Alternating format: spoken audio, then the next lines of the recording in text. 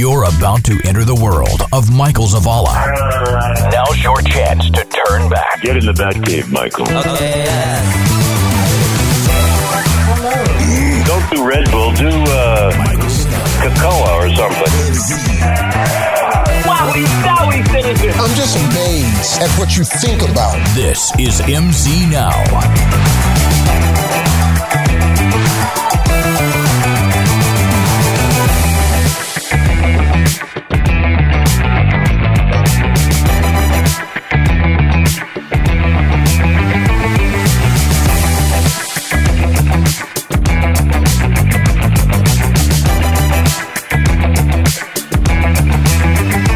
You guys are in the presence of greatness because the D.O.C. is here. It's been a long time. I've always wanted to meet him. He's rap royalty, I guess I would say. Yeah.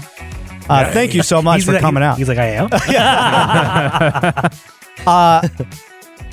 You grew up in Oak Cliff area, right? I was born and raised in, West Dallas and then Oak Cliff. You know, sort of both of those spaces. Yeah. Yeah. Eric grew up in Oak Cliff, Yeah. so he probably... And Davis and Tyler. Yeah. Yeah, right there. I'm Keys Polk. Keys Polk. Okay. Yeah. Yeah, I was just saying before we started, it's rare that everyone in the studio is from Dallas for once. Yeah. Yeah, usually we had somebody in here a couple weeks ago that was from Sweden. Wow, So, that's dope. So now, someone told me this years ago, and I didn't know if this was true or not. DOC, does it stand for Dallas Oak Cliff? Or is that can. That's an urban legend? Whatever you want it to be? Yeah, you know, drug of choice. Yeah. There you go. Nice. Somebody told me that. I'm like, I don't know if that's true or not. I'll ask them. So there you go. Yeah, I mean, it came about when I first went up there to the start doing music with those guys out there. Yeah. They had their name was an acronym, and so Right. I just made mine an acronym, just to connect the two. Okay, that makes sense. Yeah. I apologize. We didn't have coconut water. You specifically asked for coconut water. I went to multiple stores. I feel like at one point, like every store, there was a plethora of coconut water at some point, and now it's hard to find. I went to like 3 gas stations trying Because to I find. want it. Yeah. You know, they're trying to hold it Exactly. hostage. We've been trying to get here for years, and the one time you get here, nobody's got coconut water. I went all over town. You should have told me, man. I was at the gym. They have coconut water there? Yeah. So you have core water. That's kind of like high dollar water, I guess. It was like I'll take it. $1.50. So I'll take it. yeah. But thank you so much for coming out. It's an honor to have you here. Do you remember what age you were whenever you decided that you wanted to start rapping or just get into music in general? Yeah, sixth grade.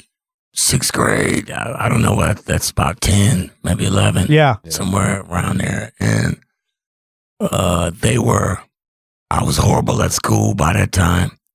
First 3 years of school, I was pretty damn good. Yeah. You know, after the 3rd grade, must have got hard. Oh, I'm sorry. Yeah, you're fine. Yeah. And I wasn't that good anymore. So by the time the 6th grade came around, I was not doing well in class.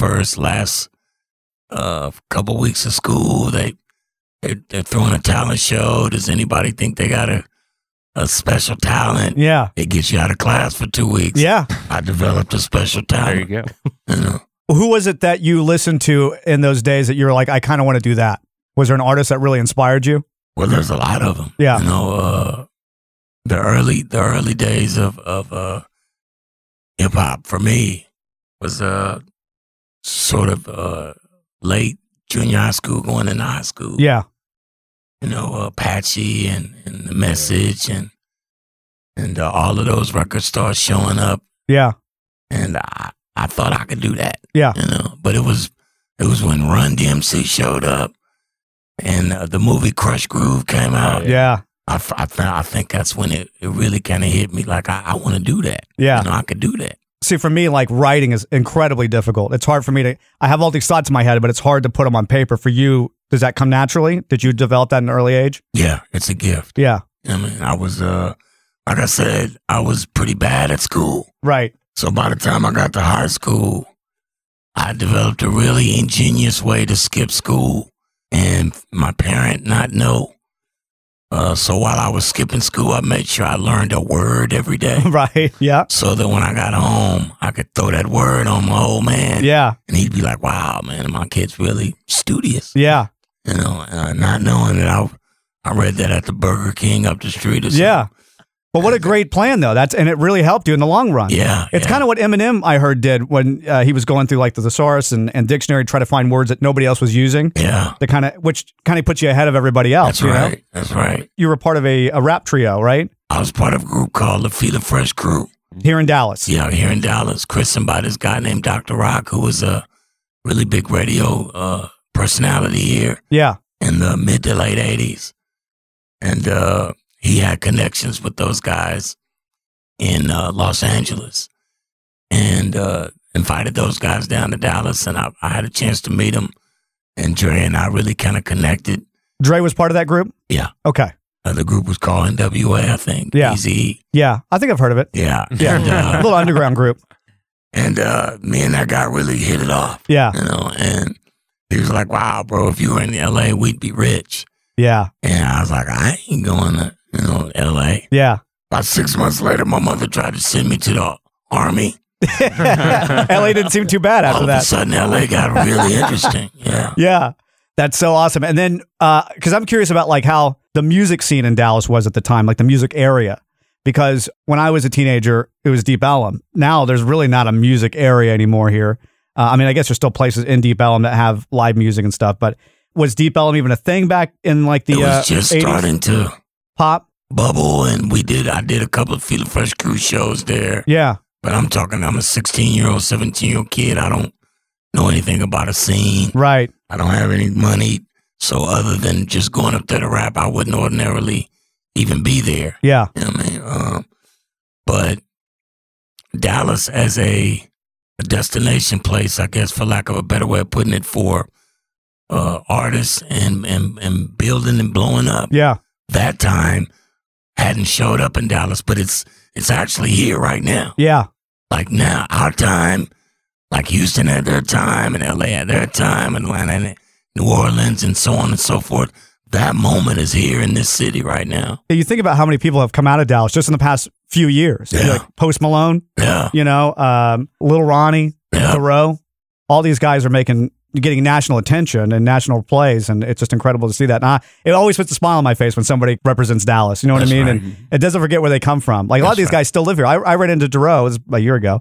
And I was hanging out with some friends at a studio down the street, and Thoreau walks in, and we're all talking, and he still lives here. You know, Yeah. I'm sure he has a place in LA or whatever, but he still lives here and still hangs around. And I think that's so cool because Dallas is what made you who you are. You know, essentially, you brought that to the table, to the world stage. Well, I said destination station because most of our great art and artists, they come get them and take them. Yeah. And Right. so we never get a chance to develop. These people come here and they use these great musicians and they use these great writers Yeah. and these great ideas and take them to LA or New York or Atlanta because that's where they think it is. But it's here now. So Right. now it's time for us to make this place a destination station so they can come and deposit some of their here. Right. Instead of just taking our away from here. Yeah. How exciting.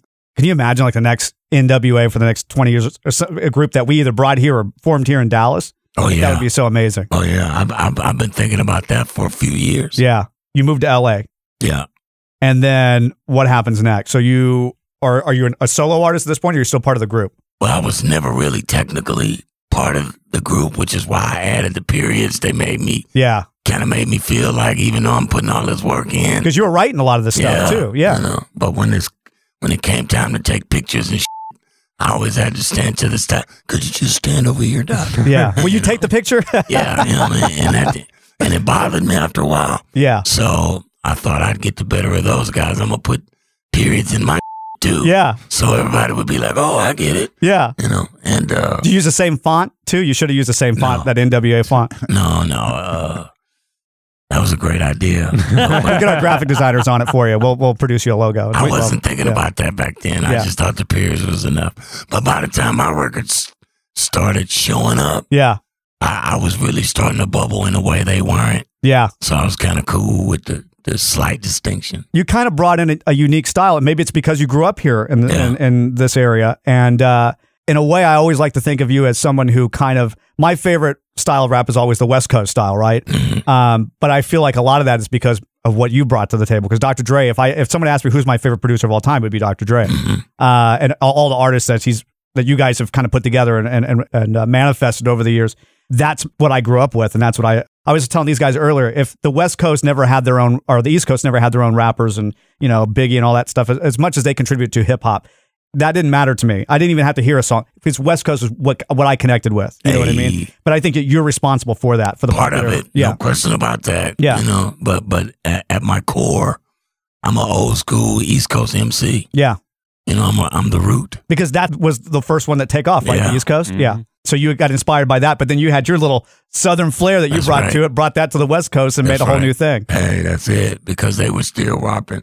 When I got to the West Coast, they were still doing the Dream Team. Yeah. And it was still a lot of that techno pop Yeah. rap. Electro. Yeah. Yeah. But Yeah. Cube had there's a guy named Schoolie D, who's really where that first time I heard that cadence Yeah. was him. Yeah. And then Ice-T, and then Ice Cube did his interpretation of that cadence, and Easy made it the thing. You know what I mean? And so LA had defined that as their thing. Yeah. But I brought, wordplay Yeah. to that. One thing I'm curious is, like you say, you did a lot of the writing of the songs. Mhm. Now, does the beat come first and Yeah. then the lyrics? So Well- or do you just kind of think of some thought and you're like, hey, you know what? I want to rap about that. I want to write, because you come from the time when there was still the storytelling rap. Yeah. Mm-hmm. And you really don't see much of that anymore. But so do you start with the beat or do you start with the message? Well, I start both ways. Okay. All depending on who the song is for and what the intent is. But he mentioned Dre being the GOAT. Mm-hmm. Dre is. I always tell Dre that he's more of a producer in the sense that he's making a film Yeah. Right. more than a record, because you can visualize the art inside his Yes. production. Yeah. So it makes it easy to write the story based on what he's done, and vice versa. He'll hear you and know what you're trying to do and match that. Dre really is probably, and I'm maybe a little biased, but it's probably the best producer I've ever seen in my life. I agree with that. As far as like the storytelling aspect of his music, right? Mhm. I remember being, maybe 10 years old. I wasn't allowed to listen to rap when I was a little kid. So I had a Walkman. I would ride my bike and listen to rap. And one of the first albums I heard was Eminem's, the Marshall Mathers EP or whatever. Wow, that was one of your first. That was one of my first, yeah. Rap. How old are you? 21. Thank you so much. Thank you so much. No. I'm in my mid 30s. I say early 30s, but it's late 30s. But I don't want to give away the age because, then they may not hire me to be on TV anymore. We were on Judge Steve Harvey a few weeks ago. Oh, that's so cool. yeah, I know you're kind of starstruck with us, but I had a shameless plug there. But actually, the first song that actually got me into rap was Rosa Parks, Outkast. That was the first song that I was like, I like this. And then I just started listening. But the first album, I should say, that made me feel something, like truly made me feel what Eminem was saying. Even though these were made up stories some of the time and whatever, this is kind of an alter ego character or whatever.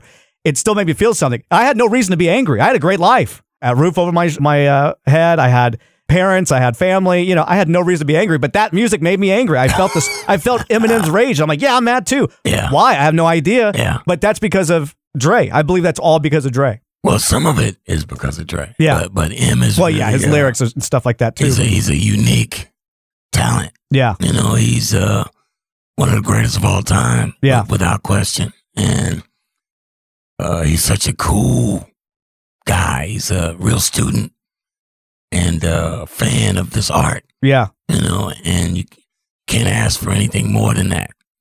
I'm a little older than Michael, but I would have to say a lot older. Whatever, dude, like 5 years. Put that on the record. Objection, hearsay. The first like rap album that where I listened to beginning to end, because I mean I'm in the MTV era, and now like my growing up is like we had one television. We were lucky to have cable, but I had a sister that was 7 years older than me. So you get on MTV and there'd be some rap on there, but it wasn't showcased like until probably the Chronic came out. Yeah. Because it was like cool. I get to watch Debbie Gibson and Tiffany, whatever. But first album, and like I actually did some research, and I thought you worked on it, but man, Snoop Dogg's Doggy Style, great, like start to finish. And then I would, because I'm kind of in the boat with Michael. I would have been 11 or 12 when Doggy Style came out. So when I was like 10 or 11, that's when Dre hit it, and it was like they called it gangster rap. Yeah. So, and I mean, yeah, there's elements to it, and I mean, a lot of rap or any music genre is going to have some sort of theme to it. And so like, it was immediately like they would do local news pieces on like, hey, this album's hitting, don't listen to it. Or I think when that's exactly the way to get them to stop. It was like, hey, tune in tonight at 10 o'clock because your children might be listening to this. And I think there was even one time in Dallas, like it was a big deal because Ice-T was coming here to do a show, and he just had the song Cop Killer. And like this is before he was a cop. Right. Yeah, which is so ironic. Every time I catch SVU, and I'm like, hilarious. But there's I think they had his CDs, and it was this big deal where they're buying his CD. Yeah. So they destroy it. So they making the money. So they can throw it in the middle of Main Street in Dallas and have this big ordeal. And I'm like, you know what? That's great. That's entrepreneurialism. Absolutely. At its best. But that's that was probably the first album where I listened to it start to end, and I'm like, man, this is cool. You're talking about Doggy's record. Yeah. Sonically, probably Dre's best work. Yeah. Just his ear was just so on point. Because there's sometimes where like I'll listen to something on the Chronic, and I'm like, yeah, this sounds great. But then when you get the Doggy Style, which is like just 1 year later. Yeah.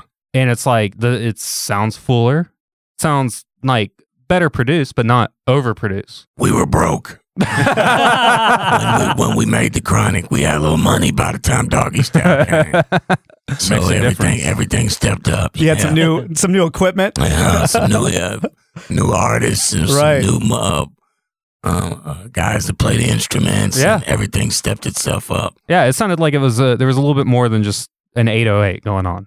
Yeah, I think Dre had relaxed, because when we made the Chronic, that was a really pivotal record for us, career-wise. That was a pivotal record for everything. I mean, I remember going to 5th grade, and I just moved to a new school, and it was like there were 2 T-shirts that all the cool kids was wearing, so I wasn't wearing them. You had the kids that were wearing the Pearl Jam shirts, and you had the kids wearing the shirt of Dr. Dre from the Chronic. It's just a white shirt it's the album basically. And I'm like, cool. And I'm the loser kid who's with like your still Huey Lewis. my Dire Straits, Shirley Temple, Animal Crackers. Jesus Christ. Yeah.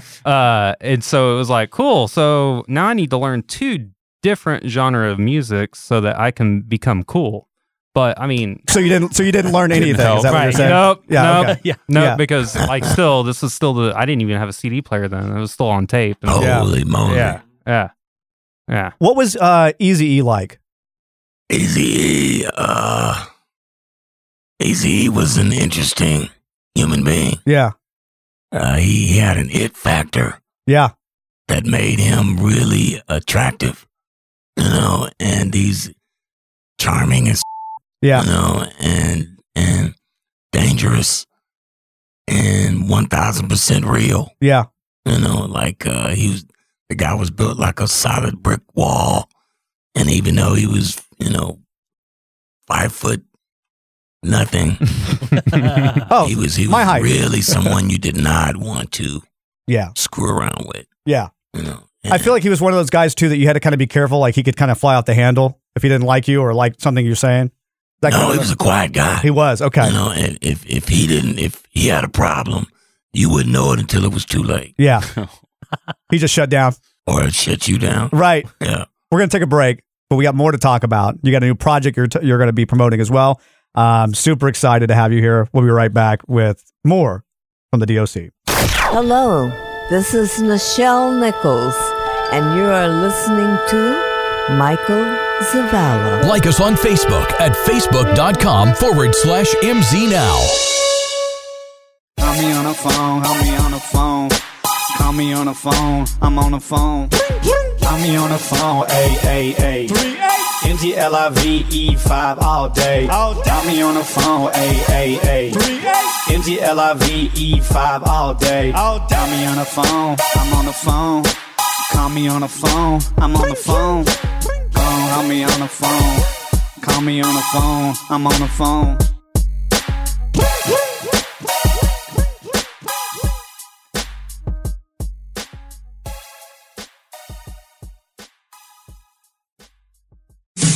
This week on Nothing But Droids.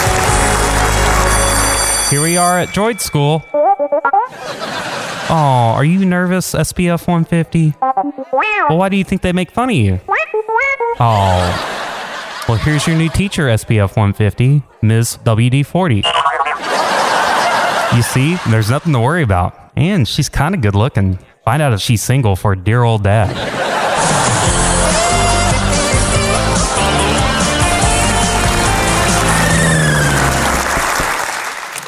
Well, how was your first day at school, SPF 150? We're going to have to go back tomorrow. Droid school is important for your development.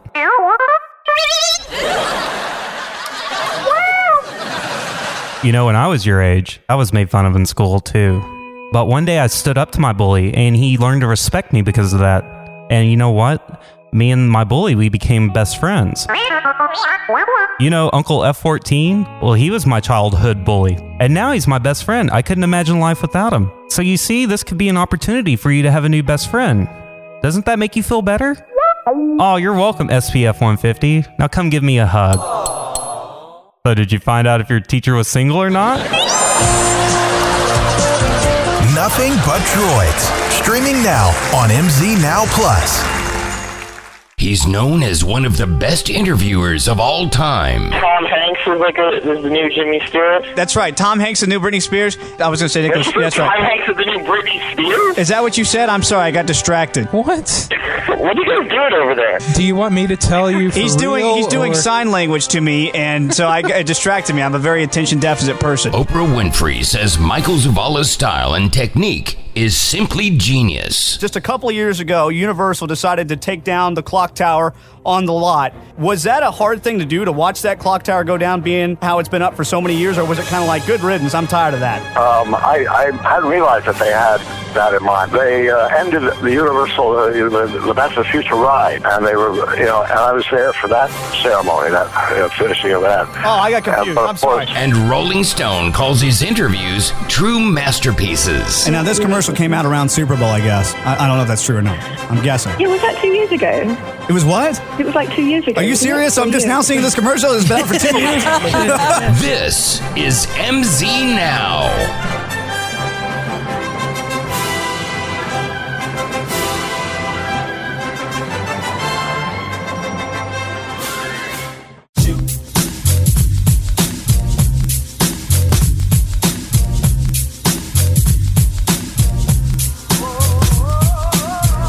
This is Kevin Costner, and I'm listening to Michael Zavala, or you're listening. This is MZ Now. Do you want you're listening to Michael Zavala? Online at mznow.tv. Okay, all right. I'm Kevin Costner, and you're listening to Michael Zavala.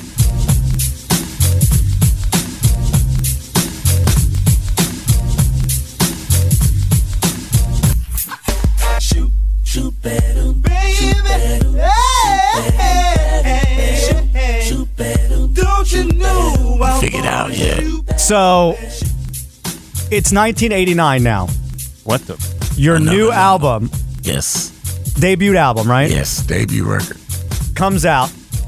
You're riding heights, #1 for 2 weeks.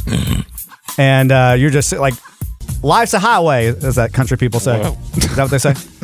But you're riding high. And then, not too long after that, you're in a car accident.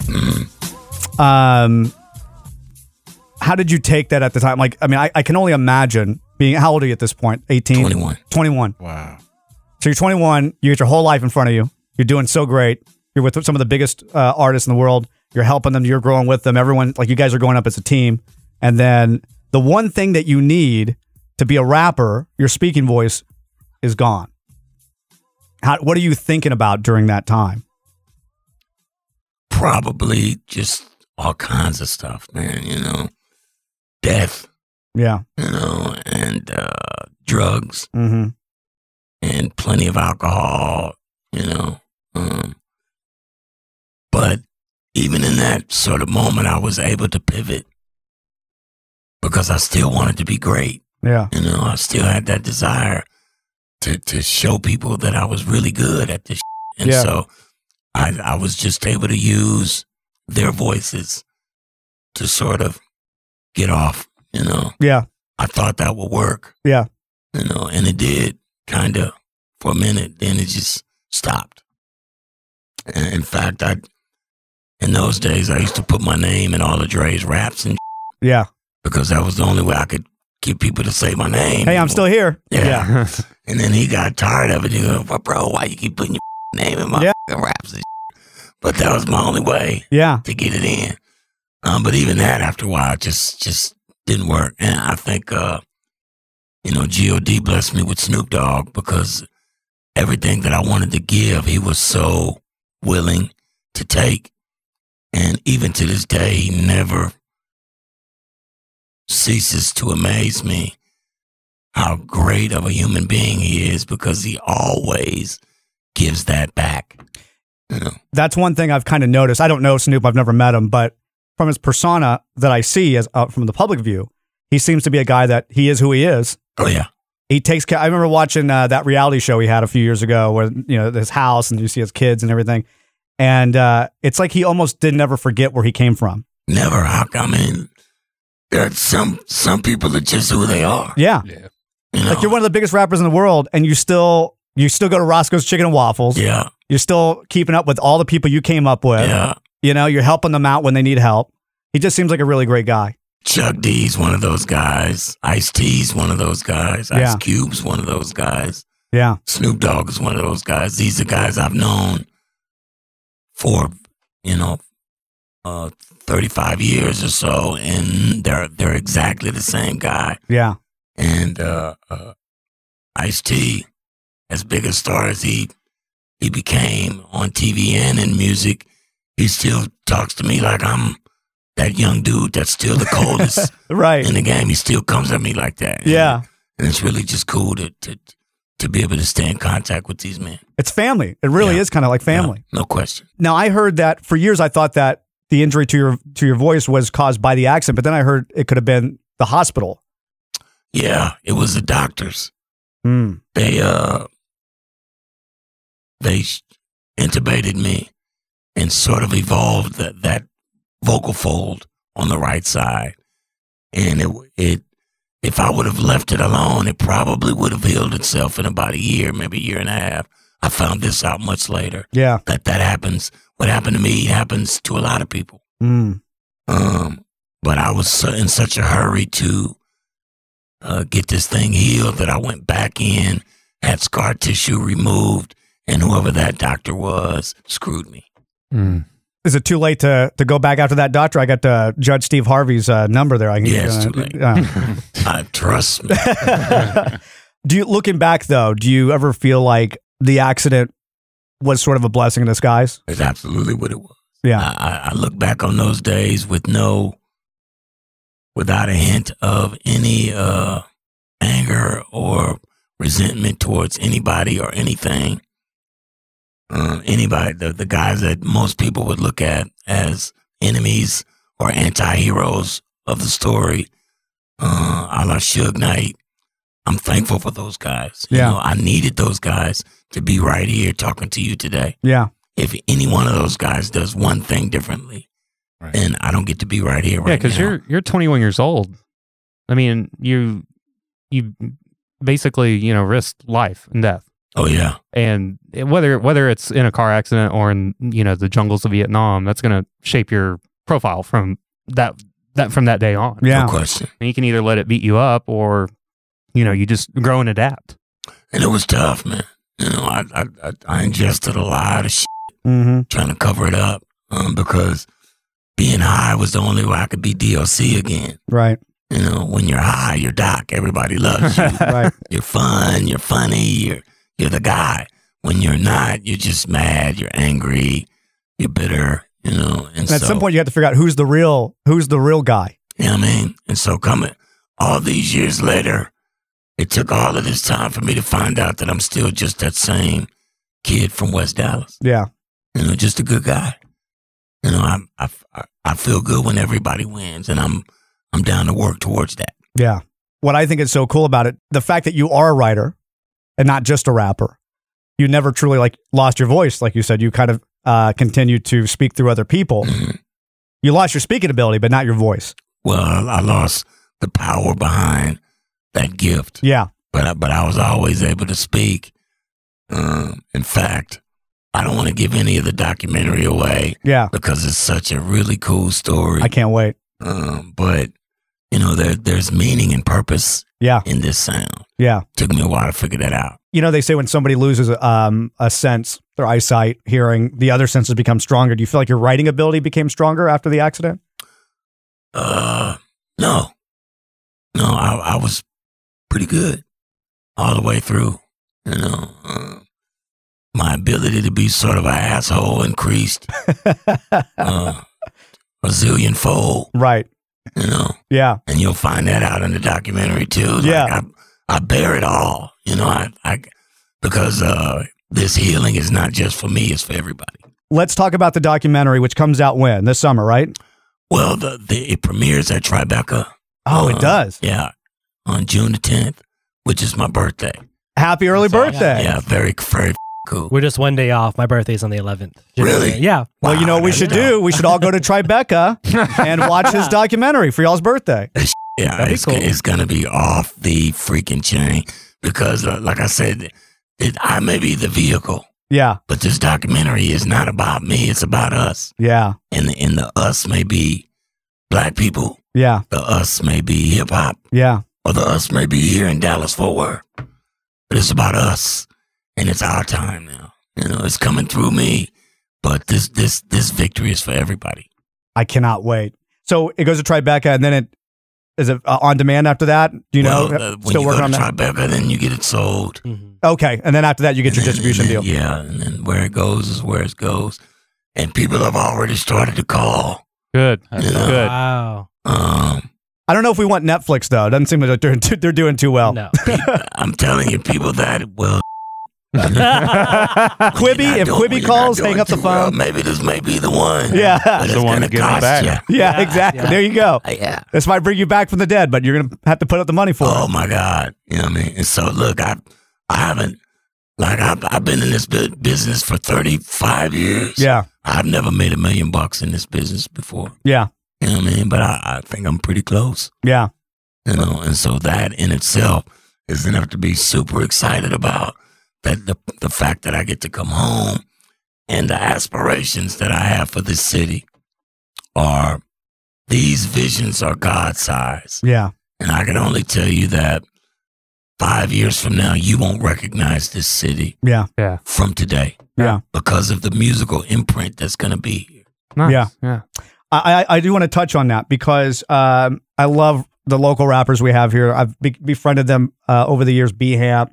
D.O.C. I don't know too well, but Fat Pimp, all these guys are great, wonderfully talented guys. Mm-hmm. You know, Dallas had a spark for a little bit during the dance rap craze, Mm-hmm. and it made me so proud that these guys were getting the national attention they deserve. Because when you think of Texas rappers, you automatically go to Houston. Yeah. You got Mike Jones, you got the Paul Walls, and all that stuff. Ghetto They were Boys. big. Yeah. But now there was at this point in time, 2009, 2010. It switched, and now when you thought of Texas rappers, you thought about these guys. You thought about the Stanky Leg that came out of that, or the Ricky Bobby or whatever.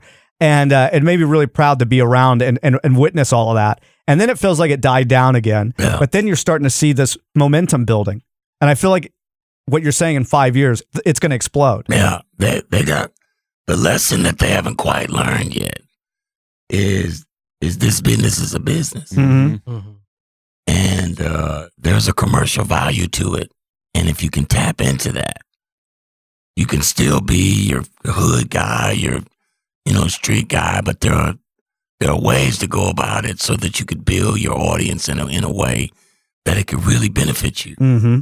Instead of doing your best to get yourself locked up just so you could say you did some shit or right. You have a story to tell. Yeah, man. It's it's unfortunate that these guys, like it used to be where life imitated art. Yeah. You know, now it's just art imitating life. Yeah. And even that life is an imitation. Yeah. You know? I got a real quick question, and I don't want to keep going back to keep going back to like you and Dre, because I'm more interested in you and how you feel about things. But what do you think about the Super Bowl show? I thought it was dope. I cried. You know, I teared up. You know, the thing is, like, it was one of those shows where, you know, I saw videos of people just, you know, dancing and you know, having fun and everything, and like, I just watched it and I don't want to call it a spectacle, but it was more like the sight of it, because like I sit there and I think, you know, back when I was 12 years old, like when I was 12, when the Cowboys went to the Super Bowl against the Bills at the Rose Bowl, I think it was Michael Jackson. Was it really? I think it was Michael Jackson performed halftime. That was a good one. But Clark showed his age. Well, but the thing is, it's like, this is the reason why he's performing at the Super Bowl is because he's the number one music star, not just pop star. He's the number one music star in the world. So it's like we're trying to do this thing where we're bringing the Super Bowl up because we're bringing we're having this music star take it with him. And then it was like, now the Super Bowl is big, and now we're kind of like bringing these music acts along, because it's like, hey, what's popular with the kids now? And right. Like, or what's popular with, you know, middle-aged women? Right. I mean, or that's TikTok. That's how Maroon 5 gets a show. Sure. But then this is one of those shows where it was like, man, you're looking at a form of art that is probably on page with the number one sporting event, at least in our part of the world. Yeah. And you're kind of sitting there thinking like, okay, which one's the bigger one here? And I mean, I know it was the LA Rams. That's a great question. But it was just like, it was like watching this one thing, and like I couldn't, cool. I didn't even get up and dance. I didn't even get up because I was like, man, I think I'm looking at history. And yeah, of course you're always looking at history when you're watching the Super Bowl. But I was like, I was generally thinking like, you're seeing an attitudinal shift. Yeah. Yeah. And I don't think they could have done that with a new rapper. Like, I don't think they could have put Post Malone out there and it be popular, because people are, you know, all due respect to the guy, there's people that are going to shoot holes in like his validity as this kind of artist. Whereas you throw Snoop Dogg and Dre out there along with Eminem, you're like, wow, 3 heavy hitters. And then, of course, you know, 50 Cent hanging out of the ceiling. Yeah. But I mean, it was one of those things where like I didn't sit there and dance, and I wanted to, but I was like, man, no, this is something to watch. Like almost like watching. I kind of feel like it might be the closest thing I had to watching the moon landing. Wow. Because like that's how there's a shift from this point on, and now it's not just going to be like, hey, what's the best rap show that we can get for the Super Bowl? It's almost like, what's the show that we can do almost as good as that one? And it may be 10, 15 years until they have something that big. I don't know. If the Spice Girls come back, that might be pretty bad. Jesus. Maybe for you. Yeah, I'd love it. Maybe for you. But no, that was like I agree. That was one of those things where like I was blown away by it. Because if you put you know, those guys in their prime would have been 93, 94, 95. Oh, yeah. There's no way they're playing the Super Bowl. Yeah. They wouldn't have let them. Yeah. In those times. And even today, it almost felt sort of like a forced marriage. Yeah. You know, but those, you know, that where we are in society right now, just for the NFL to have the balls to pull that off, they should get kudos. Yeah. You know? I just was thinking, like, try to put myself in, like, Dre's shoes of, you know, this guy who came from nothing, pursued his dreams, and now is playing on the biggest stage in the world all these years later. When you're right, at the time, 95, 96, you're not going to get that. But now all of a sudden you're there. I can't even imagine what's going through his mind. I mean, he brought everyone with him. No better guy to do something like that. Yeah. Because his reach is so vast. Yeah. He literally could ask anybody, let's do this, and they're going to do it. And they're going to give you their best. You know what I mean? And so that, to his point, that just may be the beginning of something really special going forward between NFL and music. Because you don't just have to be genre specific even. Right. You know, you can get different genres up there to get up there and play around and show how inclusive a country we are, and you know, a sport NFL is, and yada yada yada. So there's all kind of pluses that come from that event. Yeah. Now, much more than just those are my guys, and I was really happy. Yeah. Do you still write every day? Are you like Jerry Seinfeld, who has to get up and write, you know, a line every single day? No. You don't do that? Mm-mm. I still got it. Yeah. But something, it's always a spiritual thing with me. Something will move you. And I think the last time I was really serious about trying to write something, what was the word that they used to describe what we were going through when everybody had to mask up? It was 2 words. I forget what it was. Martial law type situation? Social distancing. Social distancing, oh, okay. That's it. And so I wrote a record where that was, and it was actually pretty good. You know, I sent it to Snoop and everybody laughed. But I was trying to show how ridiculous sort of it was in the moment. So you have to be inspired. Something really has got to to be inspire me. Yeah. But I'm feeling it.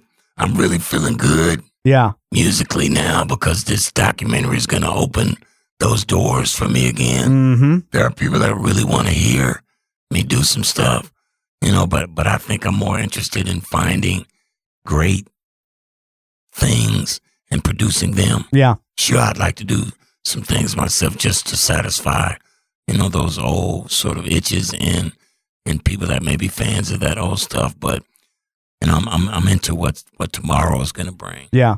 First off, let me just say this. You still got it. Because I saw you perform 6 years ago, something like that. Bomb Factory.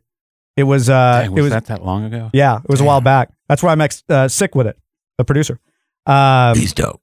He's such a great guy. Yeah, he's a good kid. I don't remember it being super packed, because I think it was just kind of a Bomb Factory was just kind of just new, and it was kind of like a Thursday night. But I just remember sitting in the audience thinking to myself, this is incredible. Because all Dallas artists. Yeah. Erica shows up. Yeah.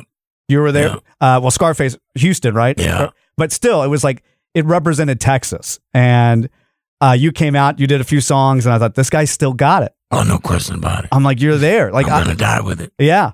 And I'm just so excited to see what you do next, because I just, your story is just incredible.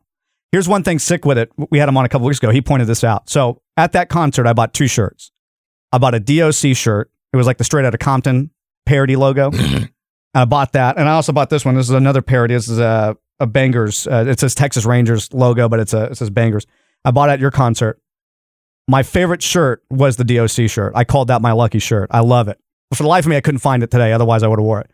But I also was in an accident. Oh, dude, I was wondering if he was going to bring it up. Well, how can I not? Like, we had 9 minutes left. I'm like, we're not going to mention the leg. How can I not? We're going to make it through a show. 9 minutes. How could I not, though? Let me tell you why. That was so awesome, guys. By the way, I love that. 9 minutes. Call it 9 minutes and 17 seconds. If Sick with It didn't make this connection, I wouldn't have even brought this up, but I have to. So, Labor Day 2018, take you back. I'm on a scooter in Deep Ellum, one of the electric scooters. And one of the guys you stand up on, right? Yeah. Okay. Never done it before in my life. Fault. It was definitely my fault. 100%. Thank you. Well, thank you. This is why I'm joking. This is why you have to watch Judge Steve Harvey. It's a little bit more complicated. We're episode 8, season 1 on Hulu now available. But I remember exactly what I was wearing that day. I was wearing my D.O.C. shirt. Oh, wow. And Sick with It said, well, you know, D.O.C. was also in an accident, and I never made that connection, ever. Because for me, even though mine was not as serious, I mean, I shattered my leg. I was out for like 6 months. You would think it was the worst. Like, yeah, I mean, I milk it. But for me, though, in all seriousness, it was a reboot moment for me. When you're laying on your back and you can't get up to even go pee for 3 months. Yeah. It starts to change things, and you start to realize, you start to prioritize things a little bit differently. So there's a couple of people that I thought of when I was in there. Again, I know there's people way worse than I have been in with that accident, but I thought of Tracy Morgan, who was in a terrible accident with that Walmart truck and is back doing what he loves. And it almost, even though it was a terrible experience, he's kind of grateful for it now. Absolutely. Who it made him. And then I thought about you, not realizing the whole D.O.C. shirt. That I thought that was Sick with It brought that up, but I thought about you and what was going through your mind at, 20 something years old, and you were right on the cusp. Who knows what could have happened, but something even better happened for you. You know what I mean? It's Eventually, like you think this is where you're supposed to go, but then life kind of throws you a curveball. I say life, but who knows what it is, right? Mm-hmm. And then all of a sudden you're over here and you're like, then you start to connect the dots. You're like, oh, wait a minute, but if I did do this, I wouldn't have done this. And then you start tracing it all back, and then you become a lot more grateful. So even though for me that was the most, I never broken a bone in my life, and to shatter 2 bones in like 18 places or 16 places was a pretty devastating day for me. He doesn't even know anymore. There was no final count. He doesn't even know anymore how bad it was. Right. But it was a moment for me that was a reboot moment for me, a reset. But bro, I hate to hear it. You know, it sucks. But in those moments for us as individuals are opportunities for growth. Absolutely. That you would never get otherwise. Yeah. So what you think is the thing that could ever happen to you is in fact probably one of the biggest blessings you could ever get. Absolutely.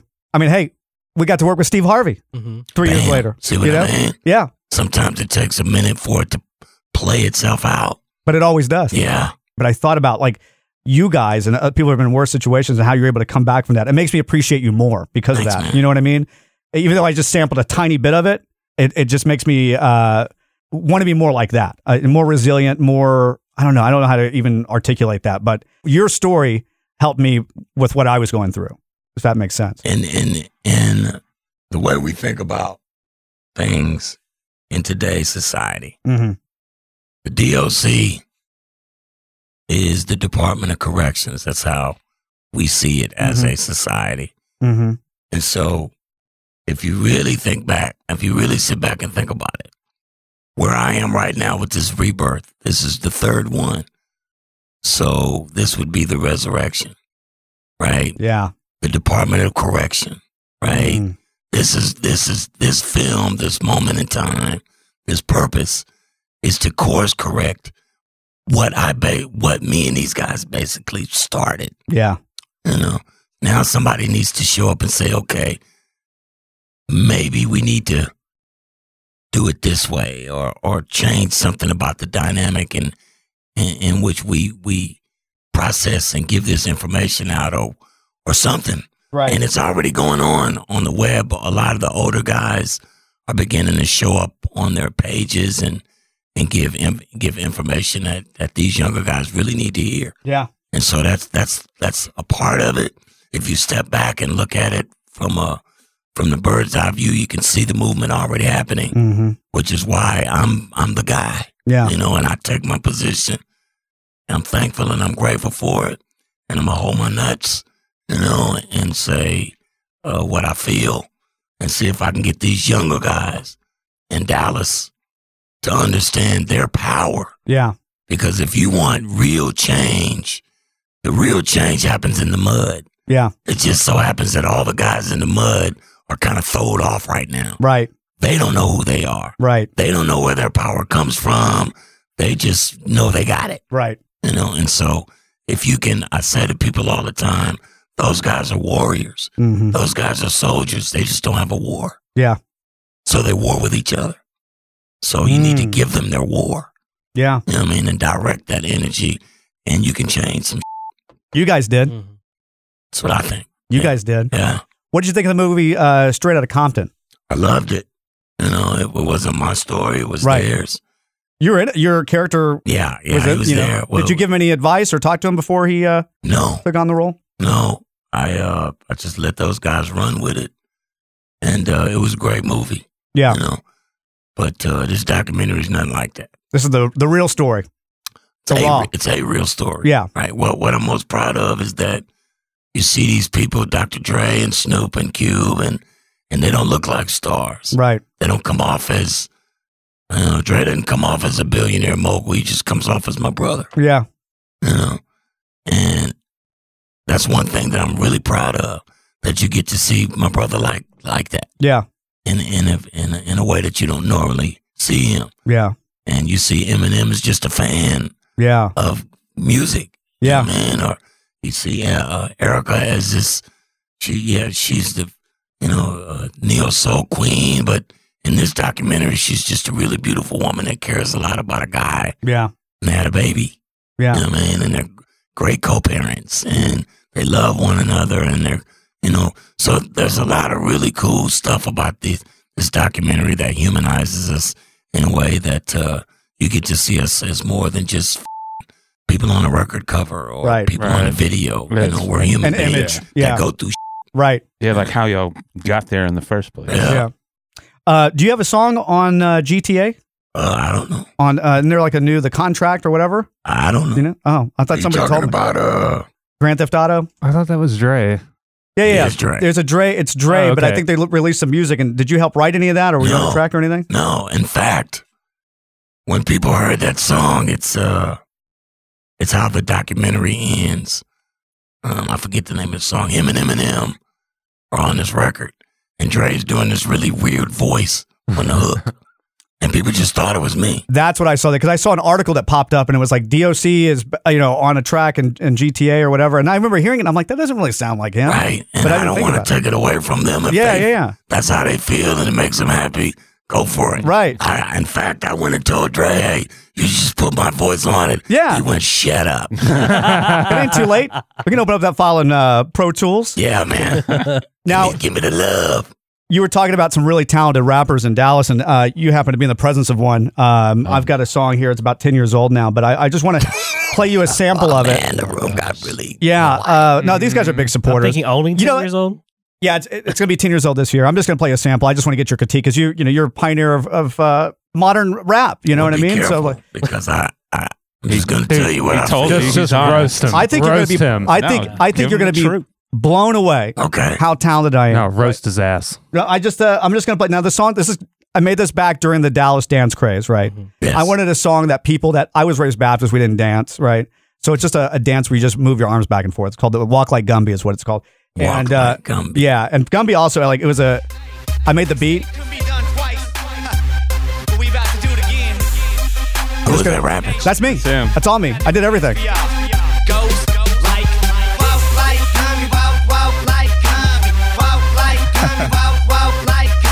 I'm gonna fast forward to the verse so you can hear my lyrical genius. His flow.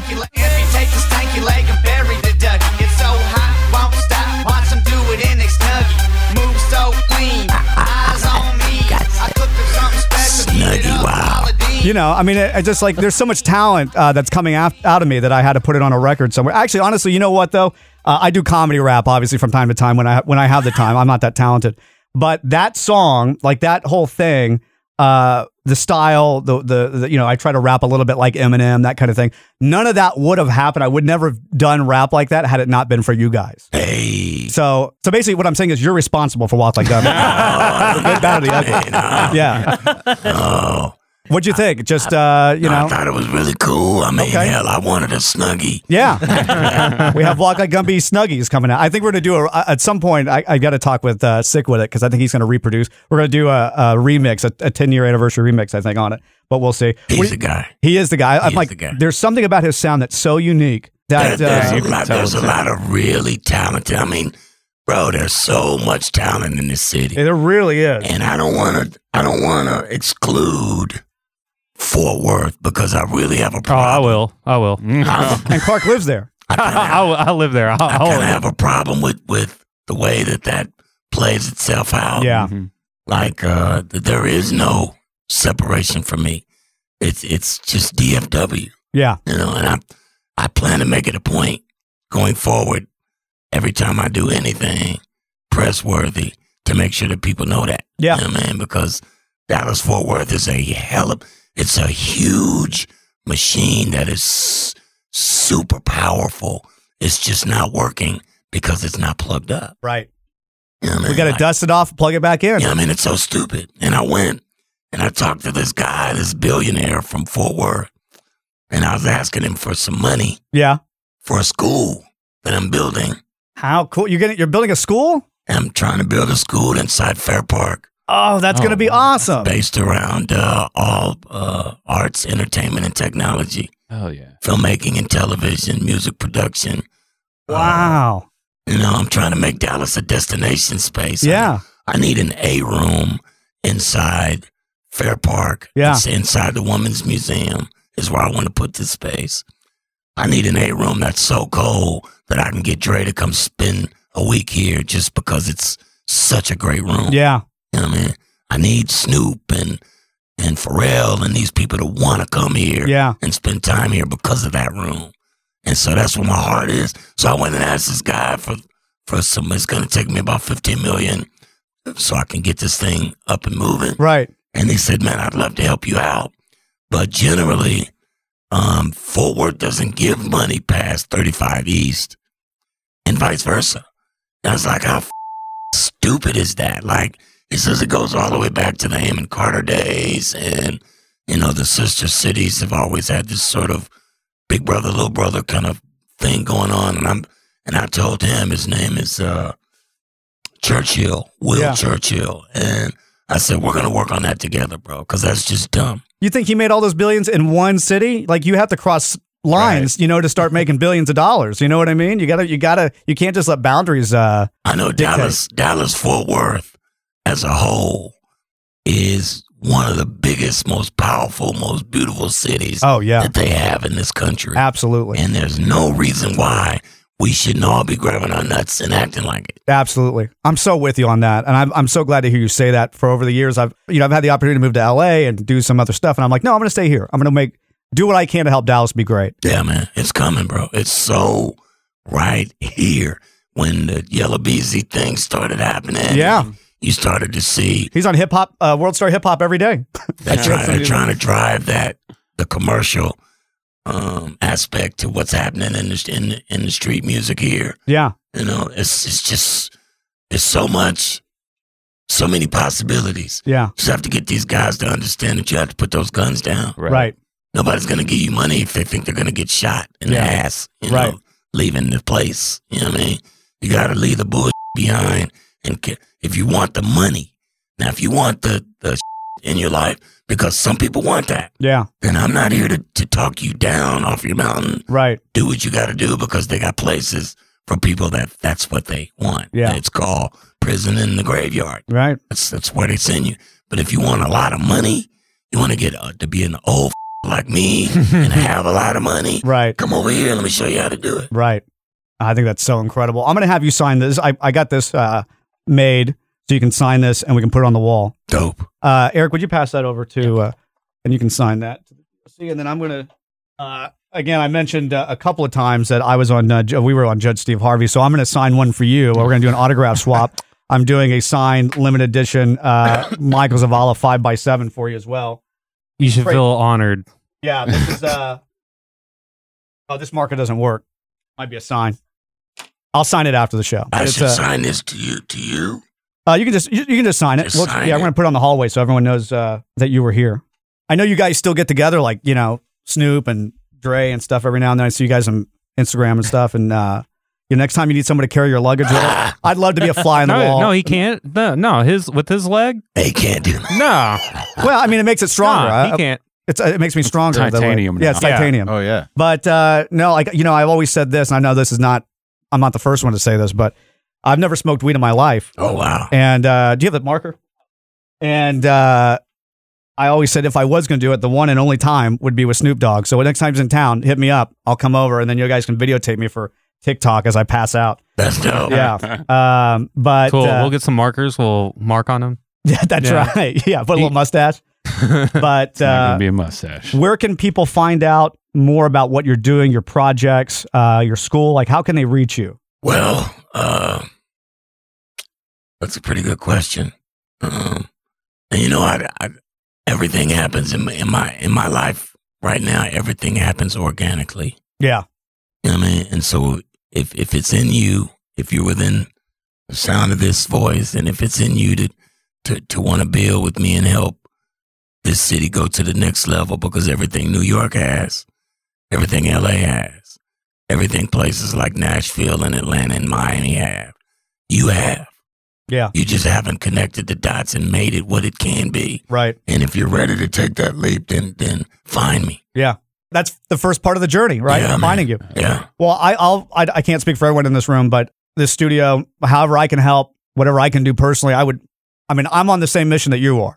In a way, I think you're more invested, have more pull than I do. But any way I can help, thanks. I'm always here for you. Thank you, brother. Thank you so much. The D.O.C. has been an honor. Eric, would you give this to him real quick? I just want to make sure. I got one question because it sounds like we're about to get out of here. Yeah. Who you got tonight? Mavericks. All right. All day. I mean, now that's a generic answer. I'm not trying to like put you on the spot, but I mean, that's funny. Yeah, you can scan that little QR code and it goes right over to Hulu and opens the episode, so you can see Eric and I battle it out over my scooter accident. That's which we kind of have a bond because I was wearing your shirt. Absolutely, to Doc. Incredible. So that is amazing. Who are the people behind you in this picture? They're the jury. I don't know. They were like, oh, wait a minute. This is at the real court. Yeah. We don't have Steve in that picture. Funny. If you go out into the hallway when you leave, we have a poster that we had made, like it looks like a movie poster, and it's got Steve, Eric, and me up there, and we try to make as light of it as possible. So very cool. It's a cool thing. So anyway, thank you so much for coming out. And you said you had the Mavs? Yeah, but but the NBA is a tough call, right? Yeah. Is Chris Paul going to show up? Is he going to blow another 2-0 lead? You know what I mean? Is Luka going to get the help he needs? True. You know, like those guys are. It's going to be an interesting game. You know, I'm rooting for us. Yeah. Because I do love Luka to death. I think the guy's just insanely talented and super ballsy. Yeah. Love him. Good deal. Well, thank you so much. Again, I can't even explain to you how much you just showing by and talk with us for an hour has how excited I am about that. Thank you so much for it. Pleasure's mine, guys. I really appreciate the help getting the word out. Yeah, absolutely. I'm excited about your documentary coming out soon. Big deal. Thank you so much. This is MZ Now, online at mznow.tv. Like us on Facebook at facebook.com/MZ Now.